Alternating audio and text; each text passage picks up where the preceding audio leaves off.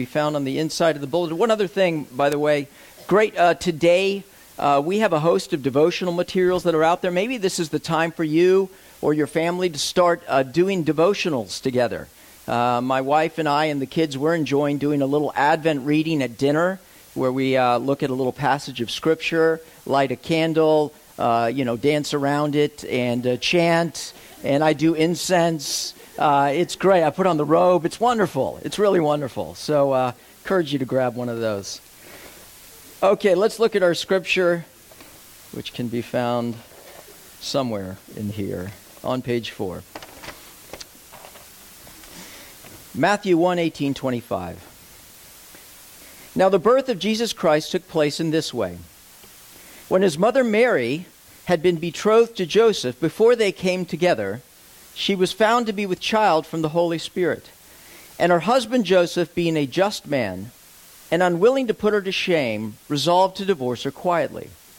But as he considered these things, behold, an angel of the Lord appeared to him in a dream, saying, Joseph, son of David, do not fear to take Mary as your wife, for that which is conceived in her is from the Holy Spirit. She will bear a son, and you shall call his name Jesus, for he will save his people from their sins. All this took place to fulfill what the Lord had spoken by the prophet. Behold, the virgin shall conceive and bear a son, and they shall call his name Emmanuel, which means God with us.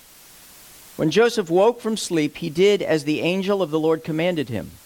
He took his wife, but knew her not until she had given birth to a son, and he called his name Jesus. The word of the Lord. Well, I don't know if you are out doing your Christmas shopping. I'm not exactly sure even what are the hot toys of the year. I've decided to go with some Old Faithfuls, Cabbage Patch Kids. I had to trample a 5-year-old to grab one of those. They're still very popular. You've got to go to Taiwan to get them, but that's okay. Or the Tickle Me Elmo. I don't know if Tickle Me Elmo is still hot going off the shelves, but Tickle Me Elmo is going to be under the tree as well for the umpteenth year. He's just so darn cute. Maybe some of those M&M guys too, you know. I love Christmas, and I've had some great opportunity recently, actually. I got to do some fun things in my job, like perform weddings, and also do marriage counseling. And so recently I've had the opportunity to meet with several couples. I don't know if Meredith LePage is in the house or not. If so, I will not call her out. But Stephen Glendenning, our very own Helo pilot, who is actually right now on assignment, is getting married to Meredith, who's moved to the area, and she is a nurse at Virginia Beach General. They're getting married in their hometown back in the Midwest, but a wonderful addition. Please meet Meredith when she's around. But I enjoy watching young love, you know. It's always the same kind of if they're young and they walk into the first counseling session, and there's smile and there's enjoyment and maybe just a tad of anxiety of coming to meet with the pastor. And having sat in their seat before, you can see, they have their whole life ahead of them, and they don't know what they don't know. And that's okay, and it's wonderful, and it's fun to embark on that journey. And so as I was reading this passage, I could not help but reflect upon young love here, Joseph and Mary. We kind of put these people on a flannel graph and sort of flatten their character, but these are real people with real hopes and dreams. If you've ever been married, you can remember that period of time when you were engaged and excited and you had your whole life ahead of you. And so things are looking good for Joseph and Mary. They're following the path of community and society. Joseph is probably somewhere between 18 to 20 years old. He is a builder. Contrary to popular jargon, both Jesus and Joseph were not carpenters alone. The Greek word is tekton, which means builders. They worked in stone as much as they worked in wood. And so he had a craft, he had a trade, and he wanted to get married. And so he saw this girl Mary, and he fell in love with her. Maybe, we're not even sure. Mary would be somewhere around 16, maybe even younger than that. People died earlier. They married earlier. And getting married is a big deal. You know, it can make you or break you. And Joseph knew the scriptures well. He knew Proverbs 21:9 that said, better to live on the corner of a roof than to share a house with a quarrelsome wife. And so he probably chose wisely. I don't know how. We don't know why she was the right gal, but Joseph basically went to the house and talked with the dad, and they made a deal.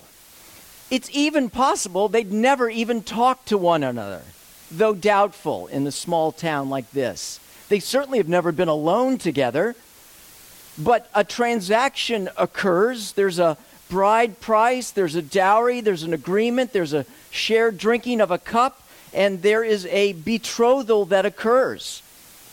The way marriage worked back then, it was a two-step process. They would become betrothed to one another, and so actually they would be considered married to one another in all things except coming together in physical union. There was to be a period of 1 year approximately before they got married. Now, why 1 year? Well, the reason was to prove that Mary was not, that the woman was not pregnant. Okay, that she was not, quote unquote, damaged goods. And so there was this period to make sure that all was well, that all was copacetic, that the son was of the line of the father. It was a patrilineal culture. And so that's the very reason why they are betrothed, but they haven't come together. The problem was, of course, that Mary was pregnant by child through the Holy Spirit. Verse 18, before they came together, she was found to be with child from the Holy Spirit, Joseph's wife.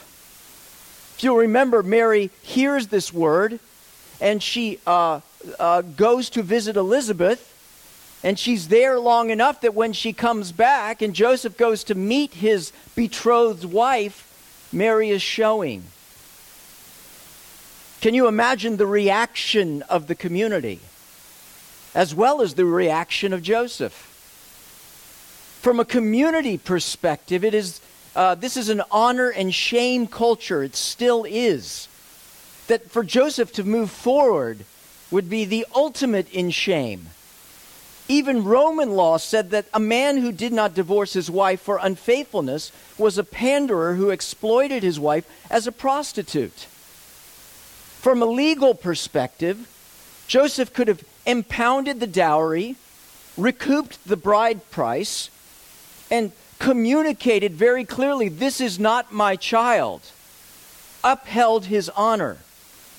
His future career was at stake. Nobody's going to hire a builder who has this kind of stain on his record. Joseph needed to do something. Joseph was a follower of the law, and so as verse 19 says, as her husband Joseph, at least being a just man and unwilling to put her to shame, resolved to divorce her quietly. What does that mean? There were two ways to divorce someone. There were actually two. No one ever did the third. The first was you gather together a large group and you have this trial. You very clearly communicate. That's the best way to get the word out, so to speak. The second is more quietly, which is 2 witnesses is sufficient. 2 witnesses, you lay it all out, it's done. The third is you simply do it without witnesses. That would actually bring a bit of shame on you, okay? Something's a little shady here. Nobody did it that way. It seemed like that was the way that Joseph was going to go. He was just going to go to the family and sign it off. This was the character of Joseph. Because Joseph knew the consequences for Mary. Mary was going to have a horrible life no matter how this thing came out. She was going to have the stain of this upon her reputation. She was never going to be married. She was going to be ostracized for the rest of her life. Her child was going to be ridiculed. Mary was not going to have a good life. And so Joseph went to bed having made his decision. But as verse 20 says, as he considered these things, behold, an angel of the Lord appeared to him in a dream, saying, Joseph, son of David, Do not fear to take Mary as your wife, for that which is conceived in her is from the Holy Spirit. And that was it. 2 sentences. I wonder what Joseph thought when he woke up. Was there a sense of, I didn't really hear that? What was it that just happened? Those 2 sentences that have eternal consequences for my life. This angel, if I follow through with what he is telling me to do, there are immense social and financial and parental ramifications. I was going this way, and God is telling me to go this way. It seems that God's way is often like this, particularly in the Christmas story, right? Zachariah and Elizabeth in their golden years. Time out, you're going to have a child. Abraham and Sarah in the Old Testament. What about Abraham? Go sacrifice your child, the one that you've been waiting for. The Christmas story is often about doing the exact opposite of what the world tells you to do. It upends the values of the world. He who would be great must be the least, and the one who rules is the one who's born in a manger. And Joseph, being a normal, red-blooded human like you and me, must have been tempted.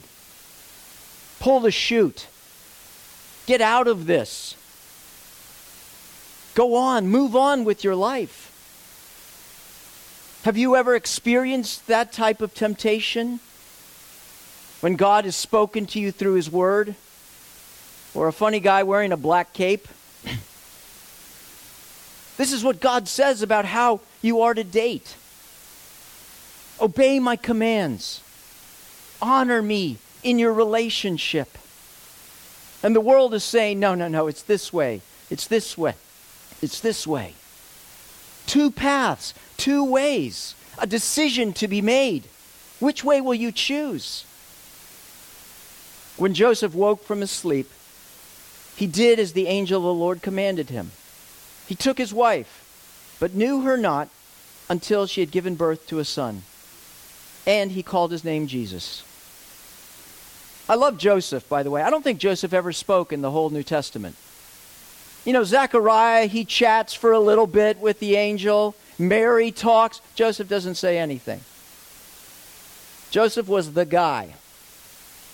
I hope I can be like Joseph. God calls us to live opposite of the world.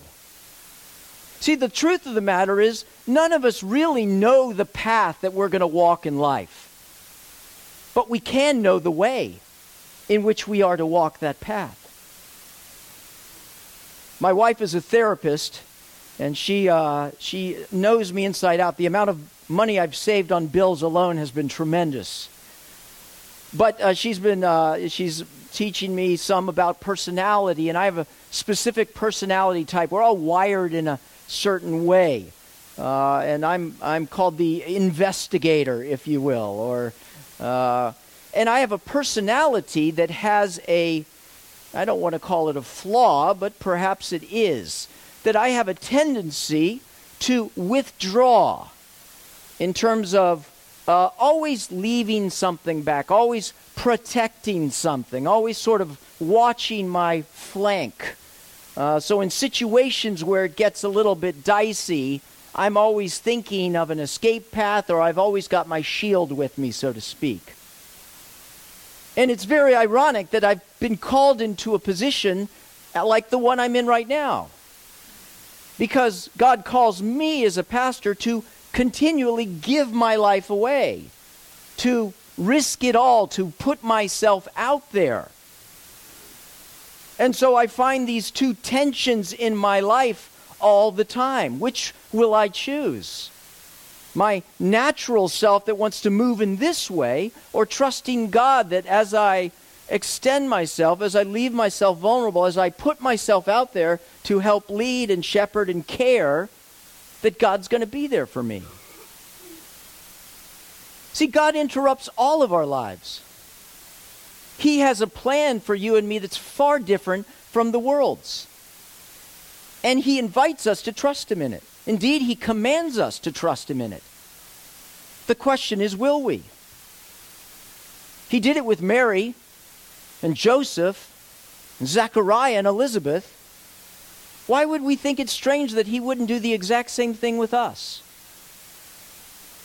In your circumstances right now, wherever you are, God is speaking. Are you hearing him?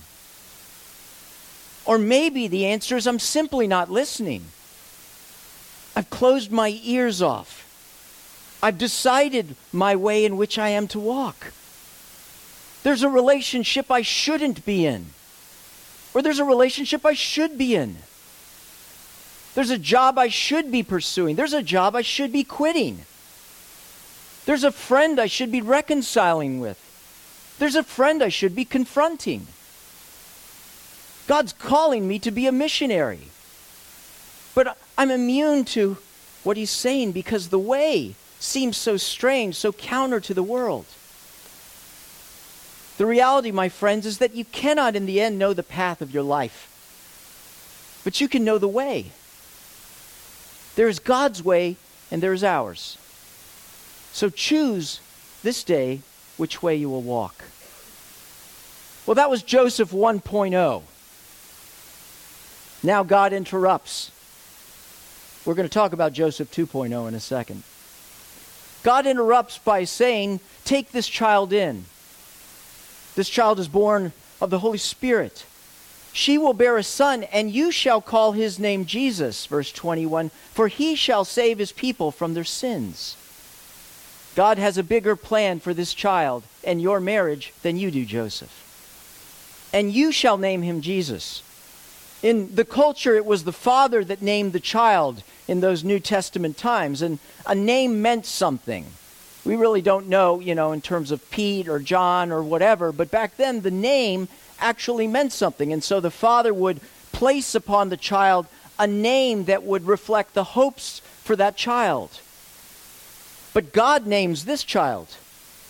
You shall name the child Jesus, for he shall save his people from their sins. That's literally what Jesus means. Or Joshua, Yeshua, which is a derivative of Yehoshua, which means, if you hear it, Yahweh, saves, Yeshev. God saves is what the name Jesus means. He will save them from their sins, says the angel. Now, one would think he would say something like this. You will call him Jesus because he will save them from their enemies. You will call him Jesus because he will save his people from war or pain or discomfort. The things that we think really are the problems of mankind. But he says, the angel, that he will save them from their sins. What exactly is sin? Well, the Westminster Confession says sin is disobeying or not conforming to God's law, to God's way in any way. In other words, there's a standard of how we are designed to live. The world says, look, it doesn't matter how you live as long as you believe in it and you don't hurt anyone else. But God says different. There is a way that you are meant to live. There is right. There is wrong. Indeed, there is a standard of perfection that is idealized. If you want to know what that standard is in pictorial form or in life form, look at Jesus. We are made in the image of God, but Jesus is the image of God. He is the prototype, if you will. And Jesus demonstrated in his life and in his words what it meant to love God with all of your heart and all your soul and all your strength, and to love your neighbor as yourself. That is the standard to which we're called. Sin is not conforming to that in our actions, but it's also not conforming to that in our attitudes. Remember Jesus, he said, look, it doesn't matter if you've committed adultery or not physically. Anyone who looks at a woman lustfully has committed adultery already with her in his heart. Doesn't matter if you've killed someone or not. If you look at someone with hatred in your heart, it's as if you have murdered them. Sin does not only do with what I do with my hands, but what I feel with my heart, what I think with my mind. And sin has consequences. In Ezekiel 18:4, God says, every living soul belongs to me, both alike, the Father and the Son. The soul who sins is the one who will die. Why do people die? Because we sin. There's a consequence for our actions. But the angel says that he will save people from their sins. He will save them from the consequences of their sin. He will ultimately save them from the sins that they commit, from the sins in their heart. He will reverse the curse of humanity. How is he going to do this? Verse 22. All of this took place to fulfill what the Lord had spoken by the prophet. Behold, the virgin shall conceive and bear a son, and they shall call his name Emmanuel, which means God with us. This concept must have floored Joseph. See, where Joseph lived, there were Eastern religions and Western religions, and there was Judaism. Eastern religion said that there is gods, there's many gods. They're infinite, they're powerful, but they're not personal. And so for someone to be God meant more to manifest the characteristics of God, but not a personal God. The Western religions, the Greeks and the Romans, they had their gods. Zeus and Apollos and all those guys, and they were personal, but they certainly weren't infinite. They were kind of like superhumans, they were like superheroes. They're kind of petty, really, they'd get angry, they'd come down, they'd cause problems or whatever.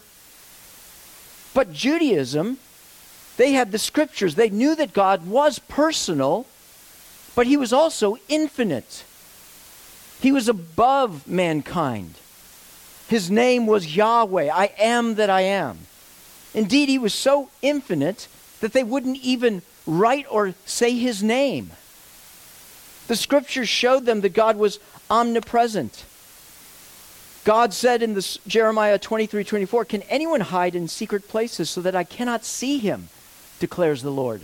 Do not I fill heaven and earth?" He was omniscient. He is omniscient. He counts the number of stars and he calls them by name. Great is our Lord and mighty in power. His understanding is infinite. He is omnipotent.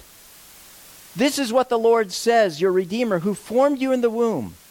I am the Lord, the maker of all things, who stretches out the heavens, who spreads out the earth by myself. This infinite God, who is impersonal, is about to become, personal and infinite, is about to come so close to be born as a child, the child to an 18-year-old named Joseph. Colossians 2:9 says it this way, "For in Christ all the fullness of the deity lives in bodily form." All of God, this omnipotent, omniscient, omnipresent God in a very small package. J.I. Packer put it this way, God became man. The divine Son became a Jew. The Almighty appeared on earth as a helpless human baby, unable to do more than lie and stare and wriggle and make noises, needing to be fed and changed and taught to talk like any other child. The babyhood of the Son of God was a reality. The more you think about it, the more staggering it gets. Nothing is so fantastic as is this truth of the incarnation. The all-powerful God of the universe became helpless. The one who counted the stars in the sky and the sand in the seashore was going to need to be taught how to read and write. The one who clothed the earth's atmosphere was going to need to be clothed with diapers. And the indestructible God was going to need to be parented by an 18-year-old kid. God with us. But you see, God with us meant more to Joseph than that means to us. You see, the presence of God often brought terror in the Old Testament. Remember when God comes down on Mount Sinai? They're so afraid they want him to go away. See, the question is not, is God with us, but is God for us? But the words, when in the Old Testament, when it said that God is with us, means more than he's simply present with us. Listen to Exodus 3:12 when he talks to Moses there at the burning bush. He said, "But I will be with you, and this shall be the sign for you that I have sent you." Moses is saying, I'm not going. But God says, I'm with you. How about Joseph, the first Joseph, the coat of many colors, who was, remember, continually persecuted? But while Joseph was there in prison, the Lord was with him, and he showed him kindness and granted him favor. The warden paid no attention to anything under Joseph's care because the Lord was with Joseph and gave him success in everything he did. When Joshua takes over from Moses as the commander of the armies of Israel, God says to him, "No man shall be able to stand before you all the days of your life. Just as I was with Moses, I will be with you. I will not leave you or forsake you." There is a difference between somebody being with you and somebody being with you. See, I think we can look at the world and we can see the sun and, the beautiful sun in the sky, or we can see the storm and we can sense the presence of the Lord. But do we understand, can we answer the question, is he not only with me, but is he for me? See, that's what Joseph is hearing, and that's what we should hear when we hear Emmanuel, God with us. It's not simply the presence of God coming near. It's the favor of God. As God said to the shepherds, "Peace on earth to all men on whom his favor rests." He came to be with us so he could be with us. We have to link this sentence to the one before, which is he's come to save us from our sins. Joseph heard, and we should hear, God is not only going to be with me, he is for me. I think of a story in World War II at the end of July 1941 in Auschwitz. 3 prisoners escaped from camp, prompting the commandant to pick 10 men to be starved to death in an underground bunker in order to further deter escape attempts. When one of the selected men, Francis, I can't even pronounce his name, cried out, "My wife, my children," Maximilian Kolbe stepped forward. "I am a Catholic priest from Poland. I would like to take his place because he has a wife and children." The switch was permitted, and Kolbe was put in the punitive starvation cell with the other 10 men. He celebrated Mass with them each day as long as he could, giving the little bit of Holy Communion that he had. But it was used up, and after 2 weeks of dehydration and starvation, only Kolbe remained alive. The guards wanted the bunker emptied and so gave Kolbe a lethal injection of carbolic acid.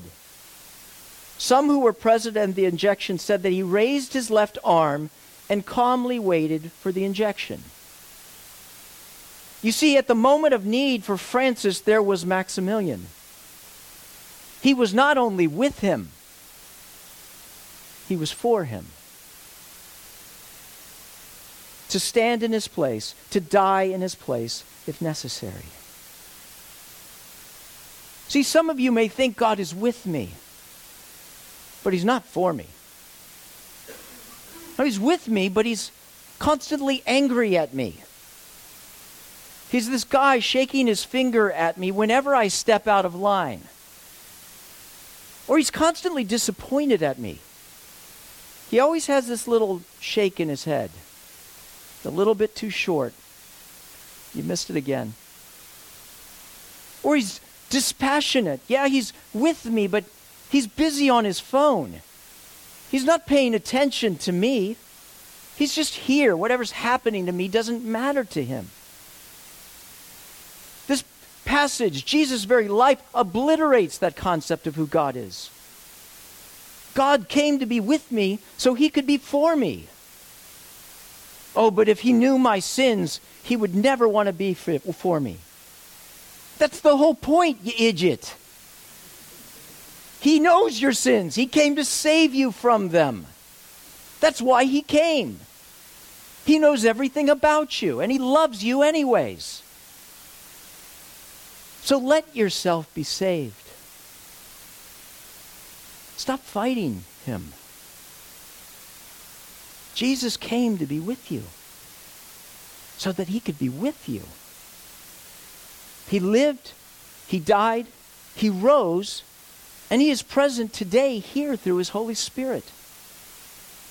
His call is the same as it was back then to Joseph. Once I get my act together, then I'll come to him. If you work on getting your act together and go looking for him, you'll never find him. Jesus came to save screw-ups. But if I'm a Christian, I keep screwing up. I keep sinning. Jesus is for you, and he came to save you. He has saved you, he is saving you, and he will save you. Because his spiritual blood is in your veins, and what he starts, he finishes. So when your life is falling apart, remember, he's with me. When your life's all together, don't be fooled. He's with me.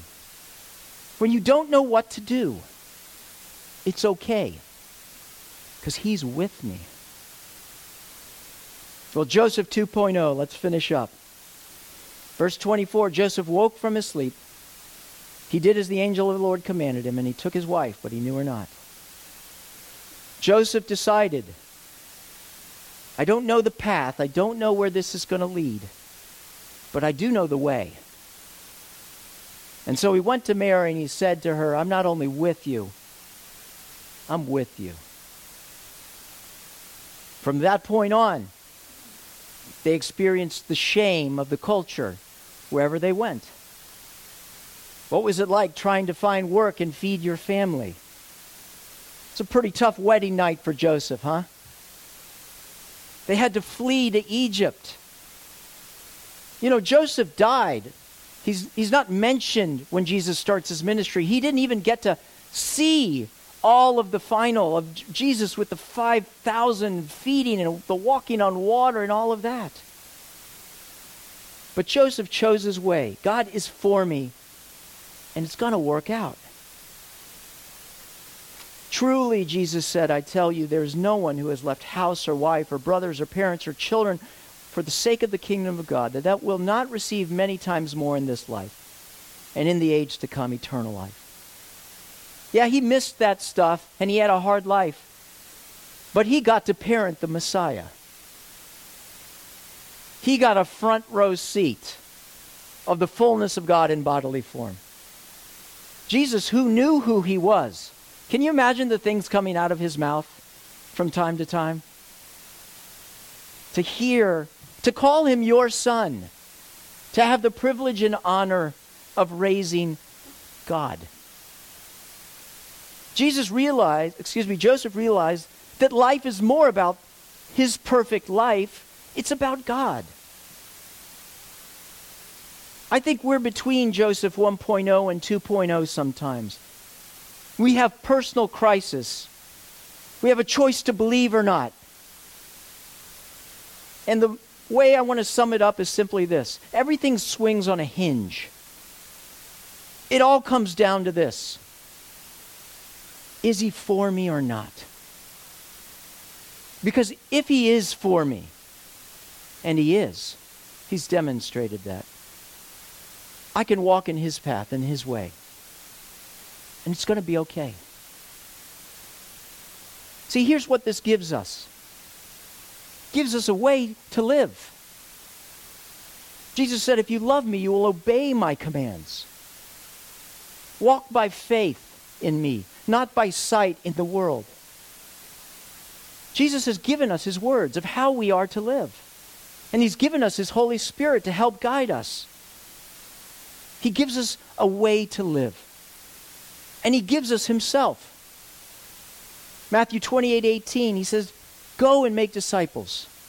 And surely I am with you always to the end of the age. I may sometimes as a Christian feel lonely, but I'm never alone. For he's with me and he's for me. I have a way to live, I have his presence, and I have his power. All circumstances he is in charge of. He knows the very hairs on my head. He is guiding every step that I make, even in the midst of my mistakes. So I can have courage to wade into whatever it is that I need to wade into, because he is for me. I have the willingness to admit that I'm a sinner and I don't have it all together. The rest of the world, everybody's playing the game, aren't they?